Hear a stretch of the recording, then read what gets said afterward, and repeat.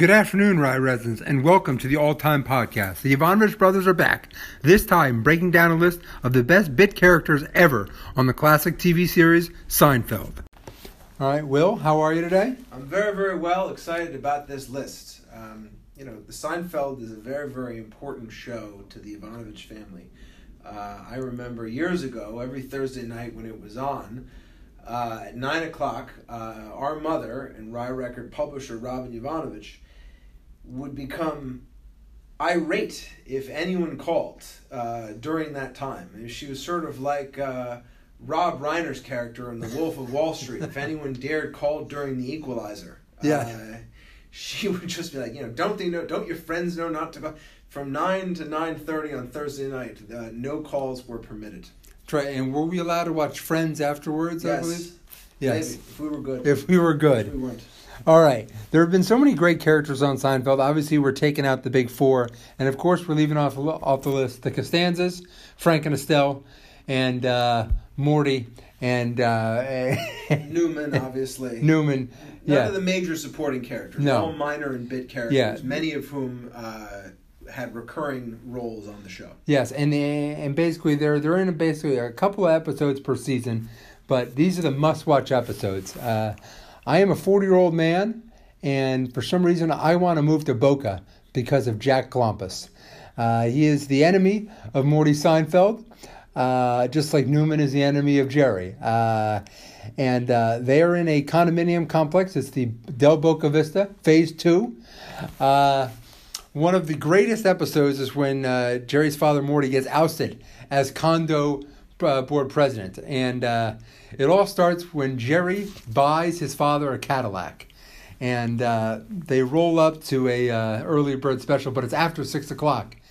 And Jerry refuses to eat with his parents at 3:30 in the afternoon when he's visiting them. Yes. So they're going to miss the early bird. They're going to miss the early bird. And so they're walking in the restaurant, and then Jack and his wife, they're walking out. He goes, "Look at our new well-to-do condo board president eating after 6 o'clock."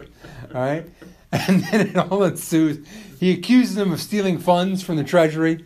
He says, "My son bought me that car. I've seen his act. He's not that good."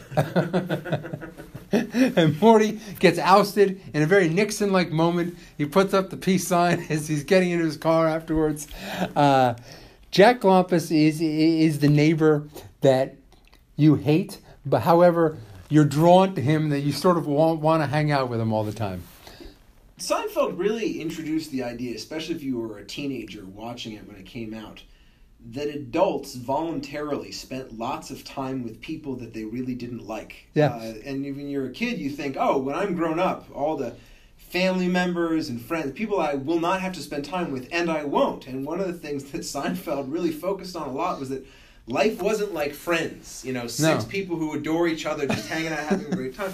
Life was a lot more like Seinfeld, where Morty Seinfeld and Jack Klompus had probably known each other for something like 50 years. They had been neighbors in Long Island, obviously, years before they moved to Florida, and they had sort of accepted that if they didn't have a friendship, they had a relationship.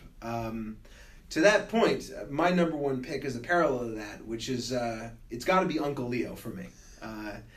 Uncle Leo, Jerry's uncle on his mother's side. I was watching a clip earlier today on YouTube.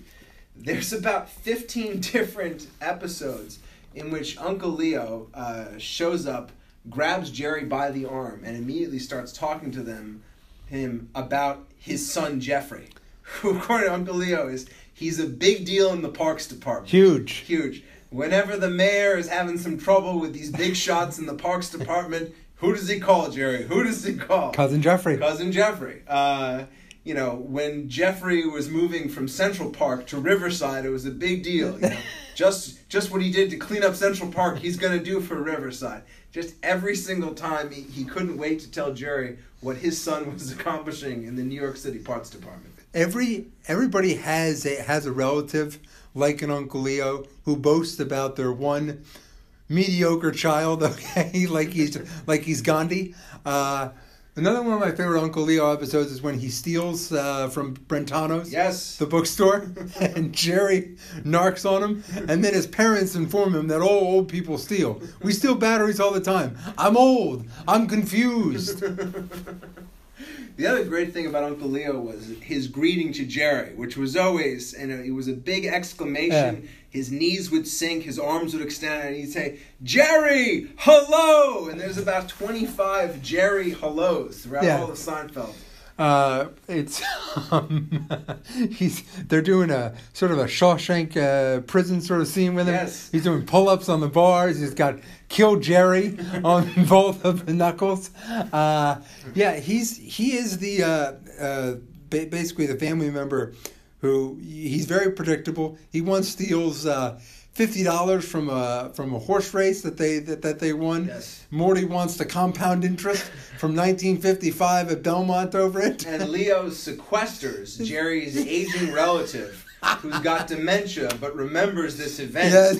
And he sequesters her in a nursing home so that she can't talk about it because Morty has already calculated that they're owed like $800 based on the compound interest. All right, who's your number 2 pick? My number 2 pick is none other than Then in the Distance, I Heard the Bulls. I began running as fast as I could. Fortunately, I was wearing my Italian cap-toe Oxfords, sophisticated yet different. Nothing to make a huge fuss about. Rich dark brown, calfskin leather, matching leather vent, men's whole and half size, 7 through 13. Price, $135. J. Peterman. Now, if anybody doesn't know that the J. Peterman catalog actually existed. Yes. Yes. It was sort of like the step down, you got your Barney's catalog, your Saks, your Nordstrom's catalog, your LL Bean if you're feeling luxury rustic. Mm-hmm. This was the step below.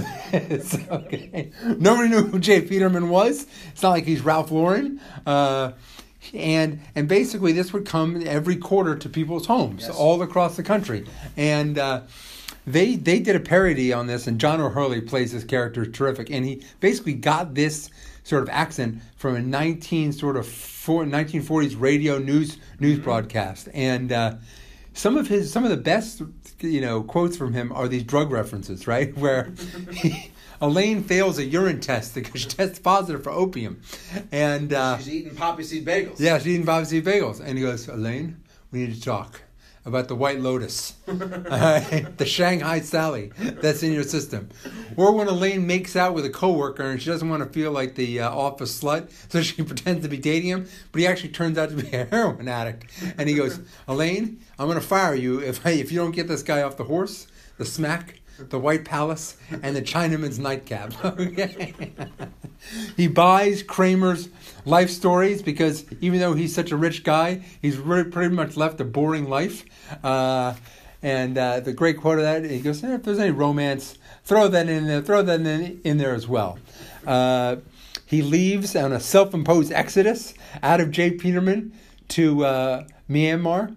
And he goes, "Elaine, people call it Burma, but it'll always be Myanmar to me." He comes back from this, and Elaine has run the company, but of course she's put out the urban sombrero as her first point of business, which fails. And he comes back in, he goes, "Elaine, I'm back." He goes, "Well, what about me, the presidency?" Kudos, Elaine, on a job done. All right. John O'Hurley did this so well. He actually bought into the J. Peterman catalog. I found out after the show ended. I don't know if it's still around, but every sort of episode with him was terrific. Of course, the cake episode where he buys a piece of cake for $27,000 from the Duke and Duchess of Windsor's wedding, some of the biggest 20th century Nazi sympathizers.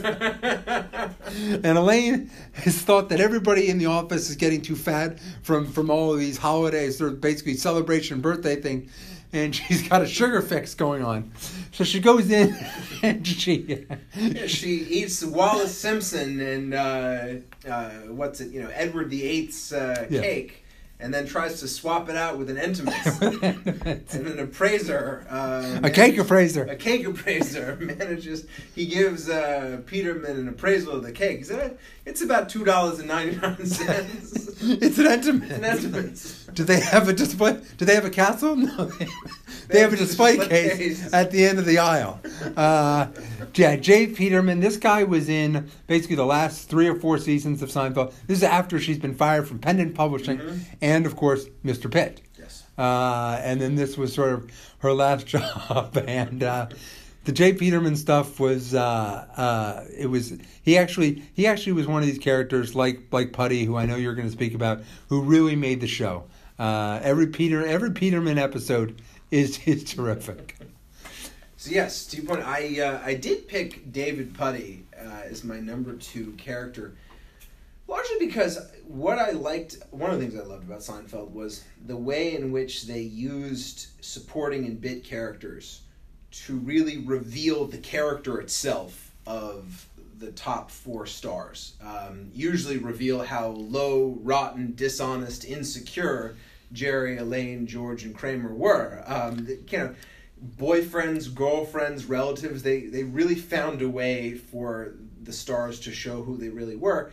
And I found that was very much the case with Puddy, played by Patrick Warburton. Tall, good-looking guy, kind of deep, monotone voice. He's a mechanic, eventually becomes a car salesman. Elaine is constantly keeping this guy in her rotation, basically. Sometimes it's a serious relationship, sometimes it's a fling, sometimes it's a one-night stand. But her perspective is always kind of that she's settling for this guy, with an eye towards something new. She's breaking up with him constantly and going back to him because she sort of feels like she's got nowhere to go. And he's, initially portrayed as a sort of very shallow, blank guy who doesn't have much to say, doesn't have any deep feeling. And almost every episode that he was in, some new depth of him was revealed. That he was a devout Christian, that he was a New Jersey Devils devotee. Got to support the team. Got to support the team with the face paint and the jerseys. And he sends the Catholic priest into an asylum. Yes. Okay, because he thinks he's seen the devil. What was interesting about it was that actually you're meant to think that his depth, that the things that he reveals are interesting about Elaine, but it's almost like she kind of needs him to be dumb and boring, and whenever he shows any sort of spark of intelligence, it kind of turns her off from him. Yeah, he has some of the greatest fashion choices on that show. The 8-ball jacket. Yep. You got a question? Ask the 8-ball. Right? Or the full-length mink coat that she throws out the window. Okay, and he doesn't have a lot of memorable lines. It's not like Frank Costanza or Peterman. He has some of the best lines. One of the best lines in the finale was when they're all going to jail, and she says, "David, don't wait up for me," and he goes, "All right." And when he breaks up with her, they break up a countless numbers of times, and he's like, "Elaine, I love seeing you and having sex and everything, but we're that's about it." His other things where he's he steals Jerry's sex move, and he refuses to do it because he's been called a hack. And Elaine once dumps him for the guy who was in the Wiz commercial. Nobody beats the Wiz. So basically, and the thing about Puddy was he always had that squinty-eyed look. And Elaine, he was one of the few good characters, like the good people in Seinfeld. And he was a good character, but he constantly brought the worst out of Elaine. And that was sort of, he was a great sounding board for really who she was. My last pick, George, I've had to fire a few managers in my time. Bucky Dent, Billy Martin, Dallas Green, Billy Martin, Buck Showalter. All right, you didn't hear that from me, George. All right. This was possibly George's best employment that he's ever had. The assistant to the traveling secretary of the New York Yankees. He gets this job on opposite day where he tells George Steinberg exactly what he thinks of him and how he's ruined the team and made them the laughingstock of baseball. He gets this job, and his interactions with Steinbrenner, our classic, played by Larry David, by the way. Mm-hmm. They actually tried to get George Steinbrenner to do the last episode, but he wasn't very good at it, and so they had to go back to Larry David. But there are the great exchanges where Steinbrenner finds out that George is a communist, and he sends him to Cuba. Also, Fidel Castro, also played by Larry David, right? Okay, George, I heard you're a communist. There's a young fireballer down there I want you to take a look at, okay? And, of course, the calzones, where he talks about having the same lunch for the last 8 years, turkey bread, brulee chili. Nothing more satisfying than looking at your desk after you've had the meal. And couldn't remember the lines to Heartbreaker by Heartbreaker, Love Taker. Won't you bake my bread for me, or something like that. And the monologues that George would walk in and George would try to talk, and every time George was going to encounter him, and it's the over the head shot with George. Yes. And George just starts to slowly walk out of the room the more and more that Steinbrenner's character talks. He was in it for a couple seasons, and basically he does this. It's this great monotone sort of voice that Larry David does, and every one of them is just a classic interaction when George he's accused of stealing all the equipment, and he's talking in the third person, and he says, "Well, why would George steal the equipment? You're right. Why would I steal the equipment? I own the team." This doesn't make any sense. And he gets Morgan fired for not signing the birthday card. Okay, his essentially his boss. Okay, he gets moved up the ladder, and then he asks for a secretary for a raise. That's actually higher than his own salary. One of the best things of all time was when George is trying to get fired. And I forget Bodysuit Man. Yes, I forget which uniform George. Lou Gehrig. Steinbrenner steals Lou Gehrig's uniform and starts wearing it. Yeah. And he starts asking George if that the disease, I don't remember the name of it. Do you think that's communicable? And the fact that he sort of does this hop skip around the offices, okay, are just classic. And yes, George Steinbrenner, a truly odious man, was actually brought. This was during the heyday, really, the sort of the second heyday of the Yankees in the 1990s, sure, when they started winning all these World Series, and they had great sort of Yankees. They had Jeter in there, Paul O'Neill. Paul O'Neill. His days with the Yankees, it's better than his brief stint in independent publishing, or selling real estate, or Play Now. They were the middle years of Seinfeld, which were probably the best. Yeah. And this is when Larry David was writing the show, by the way. He was the head writer of the show. I know he wrote it with Jerry, but he was truly the head writer. He was there. This was seasons 4 through 7. Sure. That he was that he worked for the Yankees, and of course Steinbrenner then trades him for some chicken-infused beer and pretzels. And chicken-infused pretzels. All right, well, my last pick, speaking of mid-'90s, when the character of, really the person of Johnny Cochran became for a time a household name after successfully exonerating O.J. Simpson in the trial of the century. And so when Kramer spills a cup of coffee from a latte establishment and burns himself and believes that the lid on the coffee wasn't put on right. He's trying to sneak a latte into the movie theater by in his pants, putting it in his blue jeans, and the thing breaks open and spills over himself, and he scalds himself, and he claims that the coffee was too hot, and he goes to none other than Jackie Childs, plaintiff's attorney, yes, who he routinely goes to with these ridiculous harebrained lawsuits, every time almost nearly winning them, going after Big Tobacco. Because, he becomes the Marlboro Man. And yes, Kramer becomes the Marlboro Man that doesn't get the payoff. The coffee incident, Kramer gets... he's about to get free coffee for the rest of his life at any of their stores. And $50,000. And $50,000. And as soon as they offer him the money, they can take it. But Jackie Childs was just this fast-talking, funny, at times utterly self-righteous for an ambulance chaser when Kramer gets in a car accident because he's staring at the heiress of the O. Henry family candy bar. The braless O. Henry. But she's wearing just a bra. She's wearing a bra and a sport jacket walking down the street. But what does Jackie say? She says, she's flouting society's rules. He's horribly irate about this. O. Henry, that's one of our top-selling candy bars. Whereas he confidently predicts about the coffee thing. If there's one coffee drinker on that jury, you're going to be a wealthy man, Kramer.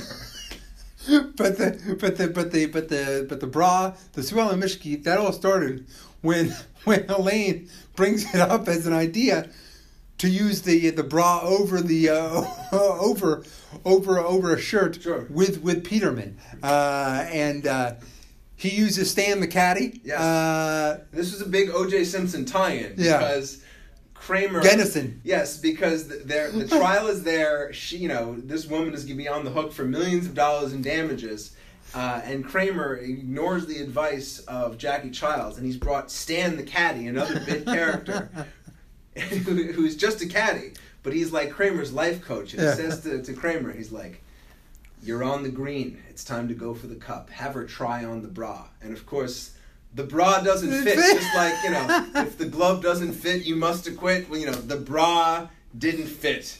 And Jackie Childs says, I've been practicing law for 30 years. You're taking advice from a damn caddy. He was probably, he also did was in the Terry Hatcher, The Real and They're Spectacular. Yes.